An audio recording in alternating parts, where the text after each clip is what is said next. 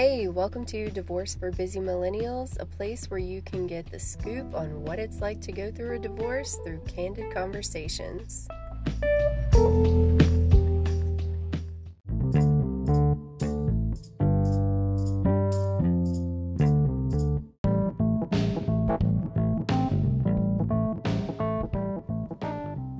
Hey y'all, welcome to the long-awaited, sorry about that, episode covering the collaborative approach for divorces.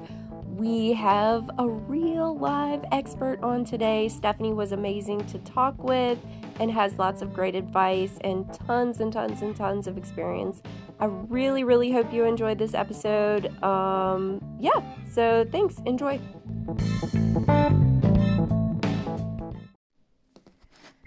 Okay, so welcome everyone, and especially welcome to Stephanie. We already talked, that's kind of weird. I'm just gonna be real with it. So today, our episode, we're focusing on the collaborative divorce approach, and luckily I have an expert on hand. We have Miss Stephanie Tang, who is a partner at Kogut Wilson, and she practices in Chicago, Illinois. That's where the firm is, right? Yes. Okay, well, now I'm just going to get right into your very expansive and impressive biography, like career and life goals. So, all right, Stephanie graduated from Northwestern University, where she double majored in psychology and legal studies, which is highly applicable in family law, I think, like smart choice. She went on to graduate from the University of Illinois College of Law, magna cum laude. At Kogut and Wilson, Stephanie represents individuals in all aspects of family and matrimonial law proceedings. She strives to provide personalized attention to all of her clients and walk them through each step of the litigation and settlement process. Having gone through it myself, I know that is difficult. So her effective communication and organizational skills help clients feel comfortable and prepared through one of the most stressful times of their lives. She is a certified mediator and a fellow with the Collaborative Divorce Illinois. Stephanie is able to offer her clients alternative processes to resolve their divorce outside of the courtroom, which is why I'm so excited to have you on today to get an expert opinion. All right, you have won so many awards, and I don't have your bio up right now, so I feel terrible. But what I am going to do is post a link to your firm's bio for you in the episode notes so people can go check you out, lady. And you're also a volunteer. Do you want to tell us about your volunteer work? Sure, yeah, and I think that ties directly into why I got into family law in the first place. I interned while I was in college at Carpel's Legal Aid, which is a pro bono agency here in Chicago. As part of that work, I worked as an intake coordinator for them, and I talked to low-income clients who are coming into the Daly Center, which is the Cook County Courthouse here, and they were seeking divorce help. And so my job was to kind of get their basic information, get a rundown of their issues and what they hope to accomplish for that day, and funnel them over to our, at the time, licensed attorneys. This is when I was still in college. So I was able to see the impact that work really had on people individually. And I think that was really inspiring for me to see how even just like an hour of help could really help and impact people's access to justice and help them get the help that they need. And so that's been something that I've really carried into my private practice and making sure that I kind of make sure that I kept that perspective in mind in terms of the access to justice that can afford people. That's awesome. I have had an opportunity while in law school to volunteer at our basically the Birmingham Volunteer Lawyers Program runs a veterans clinic or a veterans help desk at the local VA, and that's always rewarding to like help people that feel like they're kind of priced out of receiving like good legal representation Not that I was giving them that because I was just a student, but it's definitely something that I look forward to continuing, like once I hopefully pass the bar in July and start practicing. You are also an adjunct professor. You teach LLR, like my least favorite class from my 1L year. Sorry. That's okay. Bless you.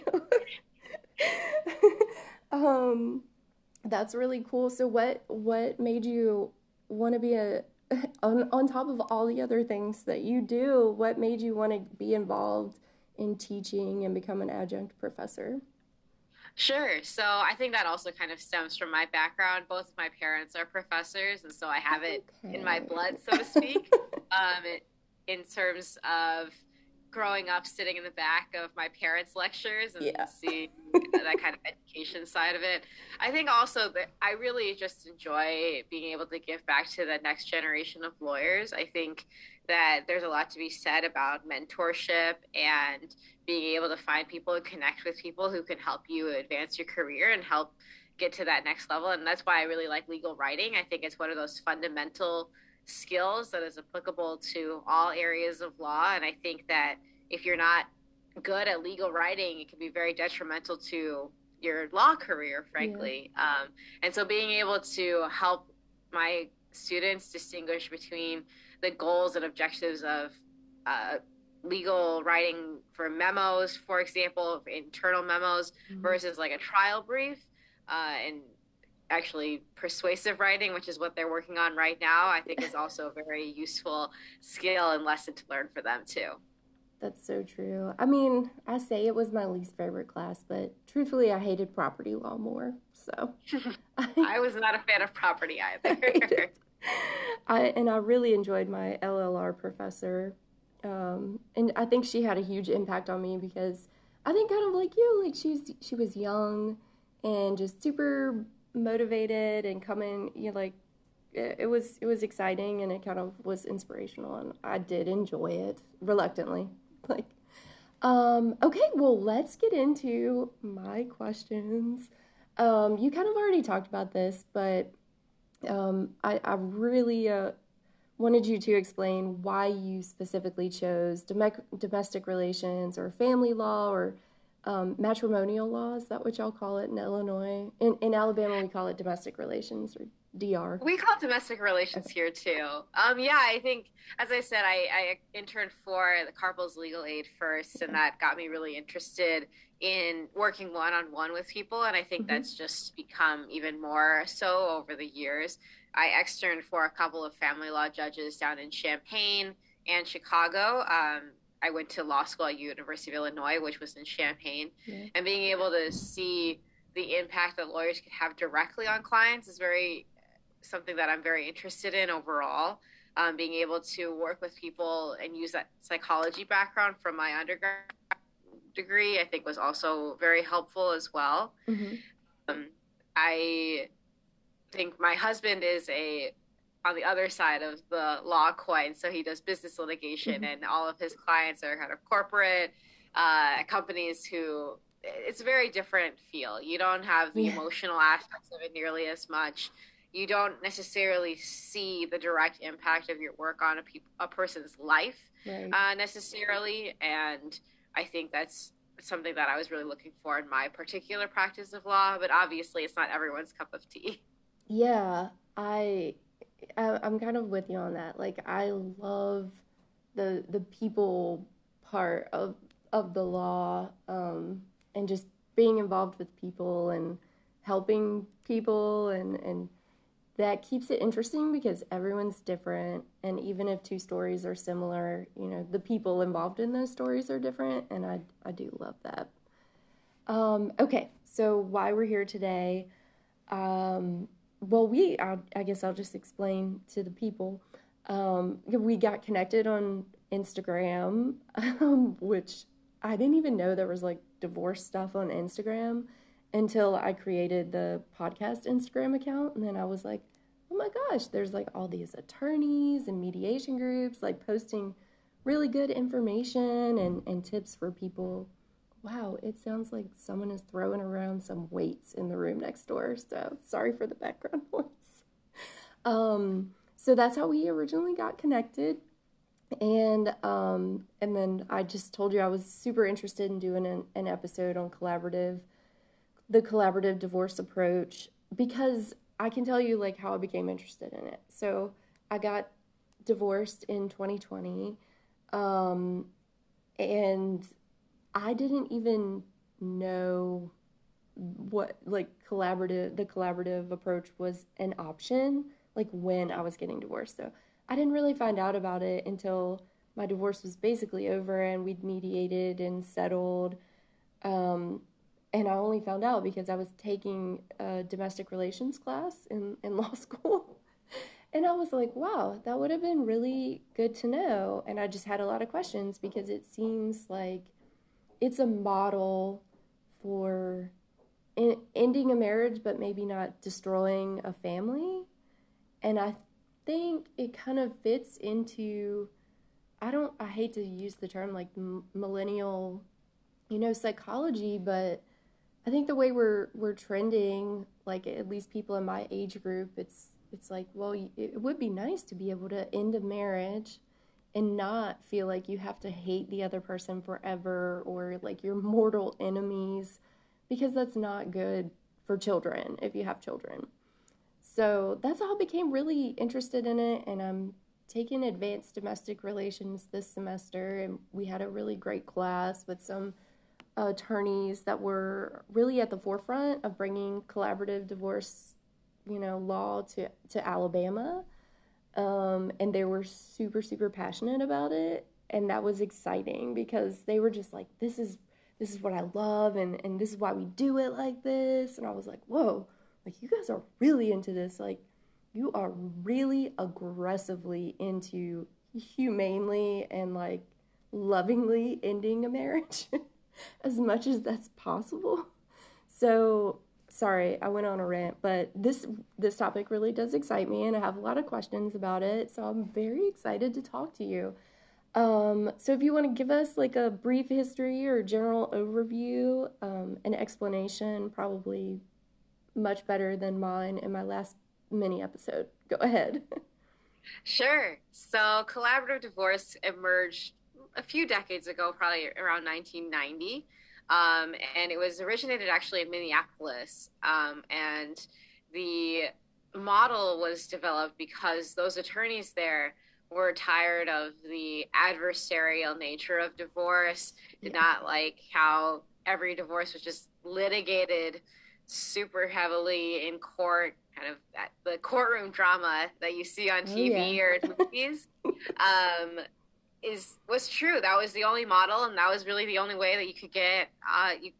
Mediation has really only become more popular in the last decade or so as well. So Yeah. back then, the primary mode was to move forward with litigation, which was not always the best model for each person. I think a lot of people are looking for an alternative resolution process Yeah. where you can sit down with the other person and talk in a transparent way and really try to work through your issues. And as I said, um, kind of make sure that those interconnections between you and your spouse aren't necessarily kept amicable, but Yeah. at least not completely destroyed or cut off, especially if there are kids involved and you Yeah. have to co-parent with that person for the next years, decades of Yeah. um, your According to life. according to my mom, it's forever. You have to co-parent forever. So,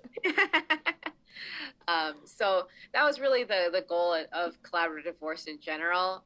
The model, for those of you who aren't familiar, is that each party has an attorney, and in addition to the attorneys, there's also a team of professionals. So by team, I mean a divorce coach who specializes in mental health and a financial neutral. Sometimes we have two coaches, and sometimes when there are kids involved, we have a child specialist, but really developing a team to help holistically look at the divorce as a whole and develop and address issues of kind of enforcement later on and durability of the agreement as a whole, yeah. to make sure that rather than kind of the cookie cutter agreement that you might get through litigation, just order something because that's what he's done in hundreds of other cases. Yeah. You I really have more control and reins over the process, and you're able to talk to those other professionals to see, are there other things on the financial end, for example, that we should be taking into account, in terms of budget or tax consequences that we wouldn't necessarily think of otherwise. Or similarly, if there's a mental health professional involved, making sure that your emotions are kept in check and addressed during the whole process as well. Yeah. It truly, it really, collaborative is the perfect word for it, because I think it really does. It takes a team.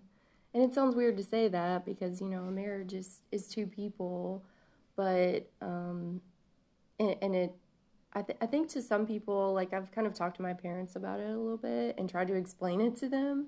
And my parents are divorced and they both remarried. But they were like, huh? Like, like a marriage is two people. And if it doesn't work, then, they just go their separate ways and burn bridges or whatever they want to do. Salt the earth, I guess. But to them, I think it kind of was a leap, I guess, because they were like, well, why would, a marriage is failing and you need a divorce. Why are you going to pour all of this money into having other people help you repair a relationship that is ending? And I think that was, I guess, maybe a difference in our generations or something like that. But I was thinking, oh my gosh, like, I definitely would have paid someone more to help my divorce be more amicable and both of us be happier at the end of it.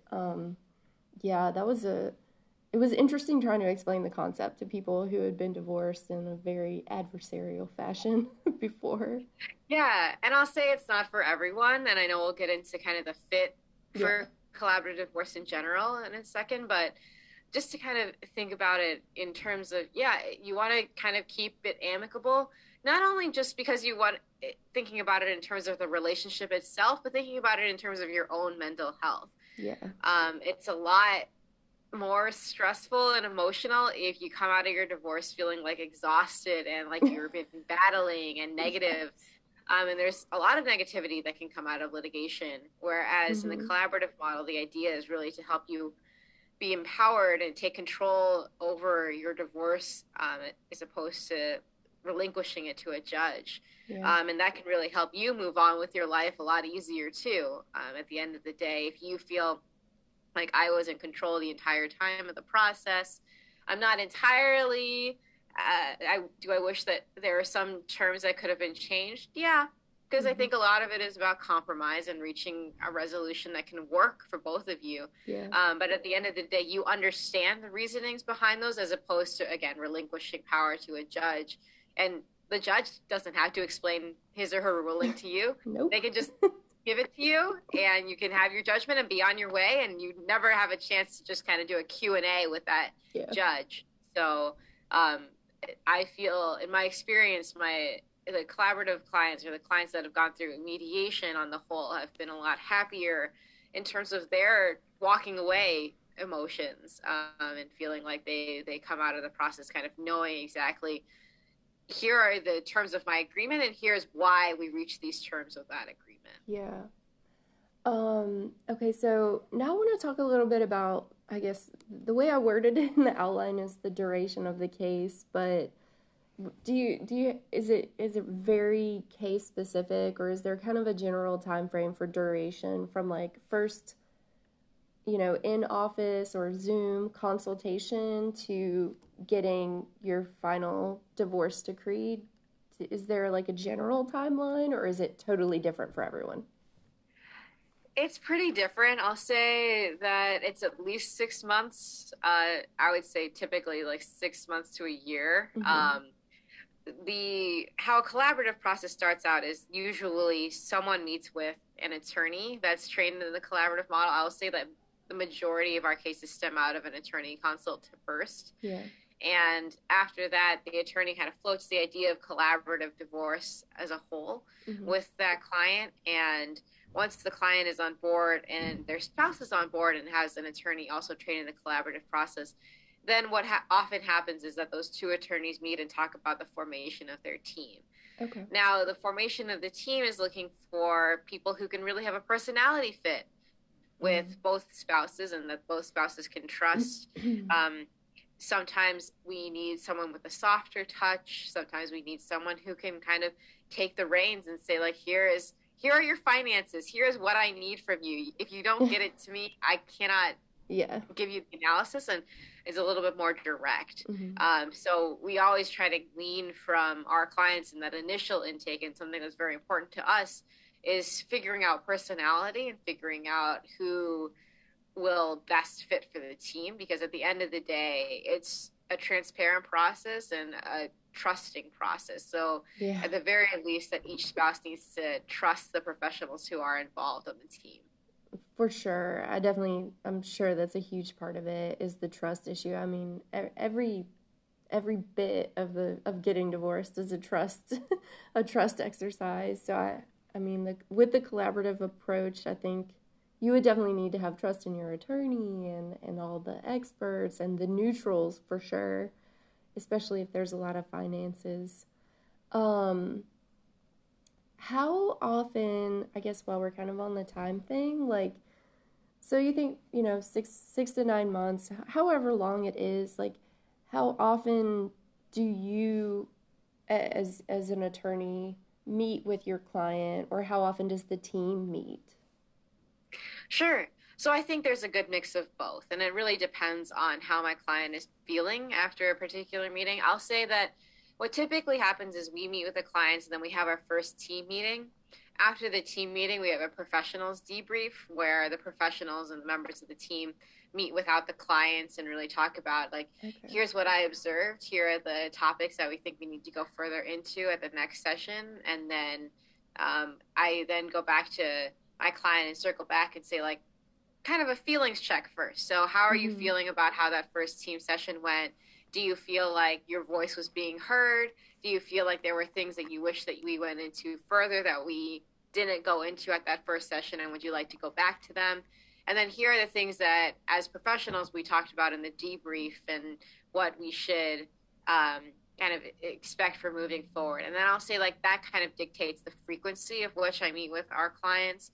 I think on the whole, I'll say that it's normally like team meeting, professionals debrief, individual meeting with client, and then like a to-do list for that client before the next team meeting starts. But we do circulate agendas for the team meetings beforehand, so that if our clients do have an issue that they want to discuss with us or the financial neutral or the divorce coach, that they can have an opportunity to discuss those before the next team meeting too. That's really cool. Like, I don't know, I'm so excited about this. I don't even plan on practicing domestic relations law, but I really do love this, and I feel like you and your cohort, attorneys that commit to this, are truly committing to, like, it's like this radical approach, and it's so different. It's teamwork. It's how do you feel? It's, so different than most people would think about divorce law. I'm like fangirling the collaborative approach. I'm so weird. That's great. It's time for me to leave law school. Like, time now. Okay. So, how do you identify a case that you think would be a good fit? So what do you look for? So I think first and foremost, I ask the client if there's any concerns regarding abuse. I think that kind of automatically almost disqualifies a case unless it was a very long time ago. I think that the underlying emotions of that can make this the collaborative process very difficult, and also kind of that intimidation that can be very difficult. I think in line with that, I ask if that the spouse feels like their spouse can be transparent with the financials and transparent with their feelings. I think very difficult situations have arisen where we have been told that the spouse thinks that their spouse will be transparent in the process, and then we find out they're hiding an account. Obviously, that's not helpful for the model because we're trying to reach a durable agreement that can be enforceable later on and where both parties can be happy with what has been disclosed. Yeah. If one spouse doesn't disclose all of his or her assets or isn't forthcoming about his or her income, it can be very challenging to make that durable agreement because now there aren't disclosures being made. Yeah. That totally makes sense. Like, you really would have to buy into this to, or I guess if maybe one of the clients thought, like, I'm going to outsmart all these attorneys and all of these experts, which there are definitely some people like that out there. I guess I could see someone saying, oh, yeah, sure, I'll do that, and like thinking they're going to pull the wool over your eyes. But hopefully that doesn't happen very often. I feel like most people are going to commit to this. They probably really want it to work.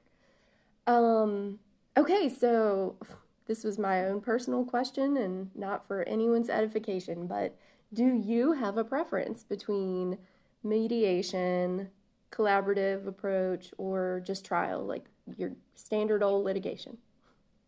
I think they satisfy different parts of my personality. um, and to be honest, I mean that there's a reason why I do all three. Yeah. And I think that mediation, collaborative divorce have been great in terms of making me feel like, okay, when it's the right fit, Mm-hmm. that I think it can really help people come to a good place at the end of the day. People can feel like, oh, I'm very grateful for being able to be empowered by the process and feeling like I had control over that and giving my clients control and that kind of satisfaction and happiness that can come from that in the midst of something that can be so negative like divorce is very rewarding to me. In litigation, I think it's really advocating for my client's position and putting forth their kind of the best legal argument, and particularly where it is a more complicated gray area. I enjoy the research aspect of that and advocating for, like unique legal positions. But I will say, obviously, in litigation, I do more often see that people are like diametrically opposed and there's no winning. So even if I do get kind of what the relief my client is asking for is, they aren't necessarily happier with the process. They just feel like, okay, here's a small thing that I got out of it. But a lot of the times they feel like they're kind of entitled to it anyway. So on the client satisfaction side, I don't necessarily think it's leading to like the most like internal happiness and empowerment as opposed to the mediation process. Yeah, I think I agree with that. Not as an expert, but just observing. Like, it almost like when you see. I had the opportunity to observe, to like shadow an attorney, a domestic relations attorney here in Birmingham, and also like to go shadow a few domestic relations judges.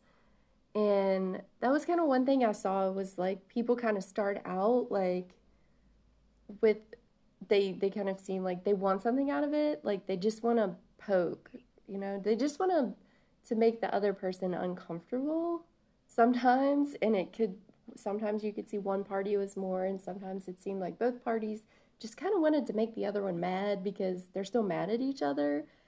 And I was like, this is literally the worst place to do that, like in front of the judge that's going to be writing the order that dictates, everything, your life. And if you have children, your life for the next few years, and really how much money you bring home and all of that. I think some clients really seem to want their day in court, and I mean, I guess I can totally understand that. I can also completely sympathize with someone who's like, I just want this to end peacefully. I want to do what Gwyneth Paltrow and the Coldplay guy did, a conscious uncoupling. Like, that was me when I got divorced. I was like, how can I figure out how to convince him to do something like a conscious uncoupling, which I knew was completely, absurd on my part. Like, it just wasn't going to happen. But it was in my brain. I was like, that sounds so cool. Like, we just released a joint statement on Facebook, and then go on about our merry way. Like, that'd be great. Yeah, I mean, I think you say it sounds silly, but I don't actually disagree with you in terms of the intent. Yeah. I think that a lot of the times with collaborative divorce, it is a lot about like opening those lines of communication, particularly when there's parenting issues involved. I think the issue a lot of the times is a judge orders something for Yeah. the kid, whether it's a parenting schedule or activities or a Mhm. school or something like that, and the parents are left with not being able to explain that to their children. Like, why am I Yeah. moving schools, or why am I going to this activity instead of this activity anymore? Yeah. And a lot of the times that places blame on the other party or Mhm. places blame on the judge, which is not the most productive way to explain to a child. Like, Yeah. well, the judge is saying that you need to go to this school or something like that. That's not great. And then the parents end up having mixed messages in terms of what they tell their kids, and that's where fights get initiated on the back end of the divorce, where Yeah. our clients come back to us and they say, "Can you believe what my spouse told my kids about this decision that the judge made?" I'm like, I can, because you guys don't have an open line of communication anymore. Yeah. You haven't had the talk about how you are going to be on the same page with your kids. And as a result of that, they're getting two different messages. And Mhm. so the collaborative model really does help people work with a mental health professional on that level. And I think that's where it's super important to have the coach involved to help identify those types of issues and say, okay, now here is the agreement that you made, and take that next step and say, how are you going to talk to your kids about it? How are you going to present this so that you guys are on a united front, so that it's in their best interest, so that they don't come out of this super confused and like these things are being ripped away from them with no explanation. Yeah. I think that's the biggest thing that the open line of communication in the collaborative process can help. Yeah. I mean, that makes sense. And also, from, I don't want to say like an education perspective, but like, for example, when I got divorced last year, I'd only been married once, so first marriage, first divorce. There were just things that came up throughout the process that, like, issues that I never even thought of. It's like you don't know what you don't know. And my attorney was super helpful with that because she's amazing. But having like a divorce coach there and a mental health specialist to really say, hey, think about these issues and let's come up with a solution, like before it's in your face and it's a problem, would have been so helpful. Like, so helpful. So, yeah, it could definitely, I think, be useful to get outside perspective ahead of time before there's a problem. Yeah, I think that's the biggest thing too. And a lot of the times, even in my litigation cases, at times we recommend that our clients seek therapy when, especially when the emotional side is intermingling with the divorce side. Yeah. And obviously, divorce is an emotional time. I'm not discounting that in any way, but it can be. But as a divorce attorney, I don't have the qualifications Yeah. to be a therapist. I can listen. I can uh, like talk to you about your feelings, but again, I don't have the qualifications to help you be empowered to receive closure for those feelings and to work through those feelings, Yeah. except for my basic kind of human instincts as a person and someone who I think is relatively empathetic. Yeah. But I obviously, as I said, I don't have the training for that. So if we can help separate those and really get to the core of like, why is this an interest or a need that you have for your process? It can be very helpful for our clients to really focus on what needs to be focused on in these particular aspects of their divorce case. Yeah. Okay, so this is my last question that I came up with before this.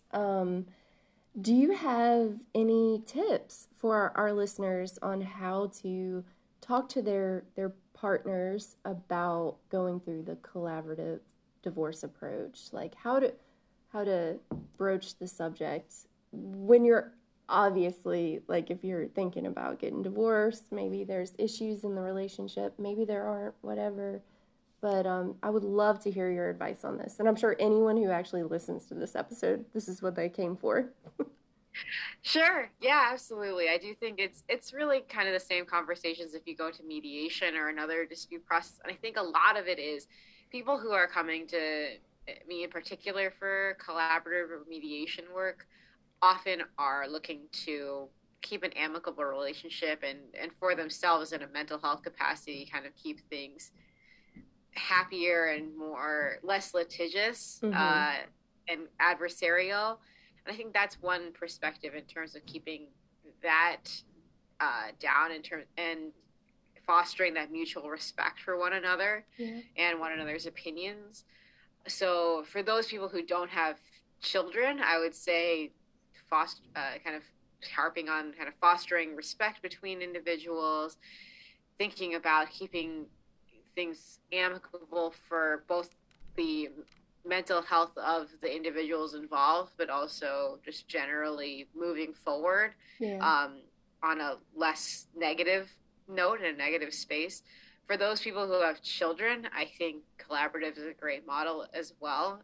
You can stress that these other professionals can help you not only on the financial end in terms of budgeting for the future and budgeting for your family's needs, but also on the mental health end of how to have those communications with your children and talk to them about the divorce process, Mm-hmm. how to make sure that you're addressing your kids' needs throughout the process and explaining to them like why the schedule is the way it is or some of these other decisions so that you guys are on the same page. I think that can be very helpful in fostering that co-parenting relationship moving forward. So I advise our clients to approach it from that perspective. Mm-hmm.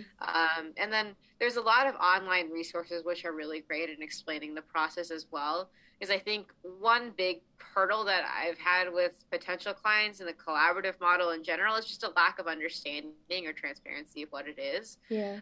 People just think that they have to go into court Mm-hmm. to get Yep. divorced. So if I could provide them with some additional resources, looking at the International Academy of Collaborative Professionals website or other collaborative divorce websites, and showing the benefits of the process itself from an objective perspective, rather than relying on like the other spouse to Yeah. believe what the their spouse says about the process. Yeah. I think it'd be very helpful as well. Yeah, that's kind of true.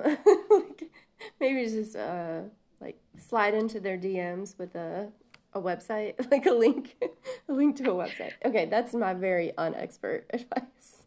Inexpert. Yeah, I mean, I think like you can have the conversation with them Yeah. and then say like, my attorney shared with me some links that we can look at in terms of this process if you want to learn more. Knowing that a lot of the times people are kind of there is some distrust, and obviously, like Mm-hmm. the breakdown of the marriage is likely linked to a lack of trust in that other person. So if it takes looking at an objective website to learn Definitely. about the model, I think that can help a lot and go a long way in getting people on board and educated about the process in general. Well, like I said, those are all the templated plans. I'm so sorry. It's the end of the semester. My brain is literally falling apart. Those are all the questions I had, but I just want to open up the floor to you. If you have anything you want to put out there, advice, reading recommendations, sites or Instagram accounts to follow besides yours, which I'll also put in the show notes. Yeah, here's your chance. Sure. I think I would just encourage people to be open to different processes in divorce in general and ask your attorney about those. I think one big thing that I always advise people for potential clients, like look for a good fit in your divorce attorney, look for someone that you can trust first and foremost, but also look for someone who is in line with what you want to do for your process.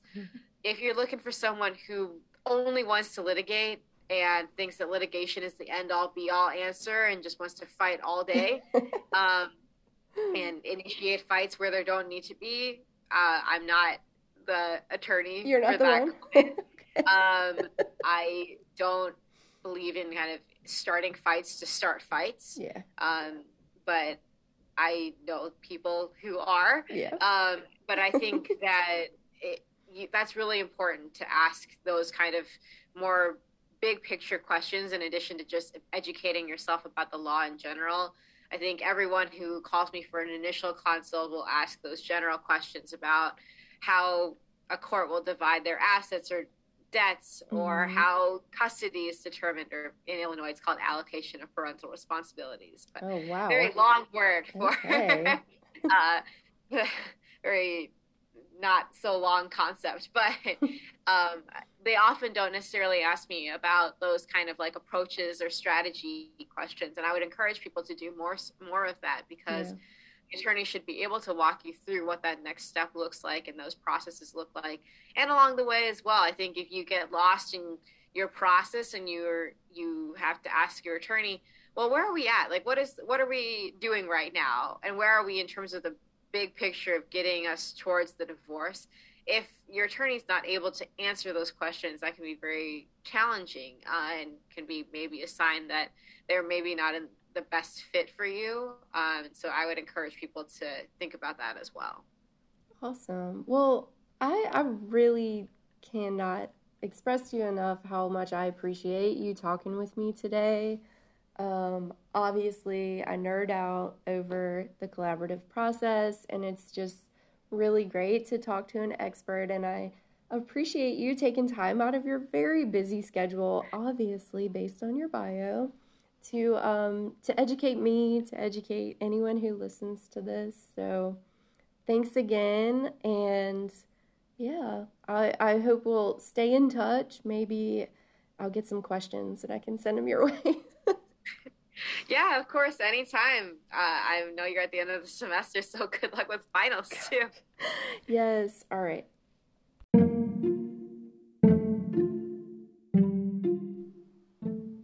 Well, I really hope you enjoyed my talk with Stephanie. It was amazing to speak with her, and I learned a lot. I hope everyone that listens to this learns a lot, and obviously, if you think a collaborative model for your divorce would be a good fit, then do some research. Look up family law or domestic relations attorneys that practice collaborative law, because it's a little special. So, today's term is going to be, it's actually an acronym. QDRO is what it's normally referred to. QDRO, Qualified Domestic Relations Order. An example of a QDRO is like, okay, so when you're splitting up your assets, creating your settlement agreement, or if you do go to trial, a QDRO is a special order that a judge has to issue. Basically, it's informing financial institutions that one party is entitled to assets that are under the sole name of another party. So that could be like a retirement account or something like that. So if you decide that, party A is gonna be receiving an investment account that's in party B's name, then after you come to that agreement, so the judge is gonna issue your divorce decree and all of that stuff, but they will have to issue a separate order, a QDRO, Qualified Domestic Relations Order, that your attorney or you can take to the financial institution to switch that account over to your name. Okay, I hope that helps. QDRO. Hope you never have to deal with that. Or I guess if you're listening to this, then you probably will have to deal with it. Thanks for listening. Bye.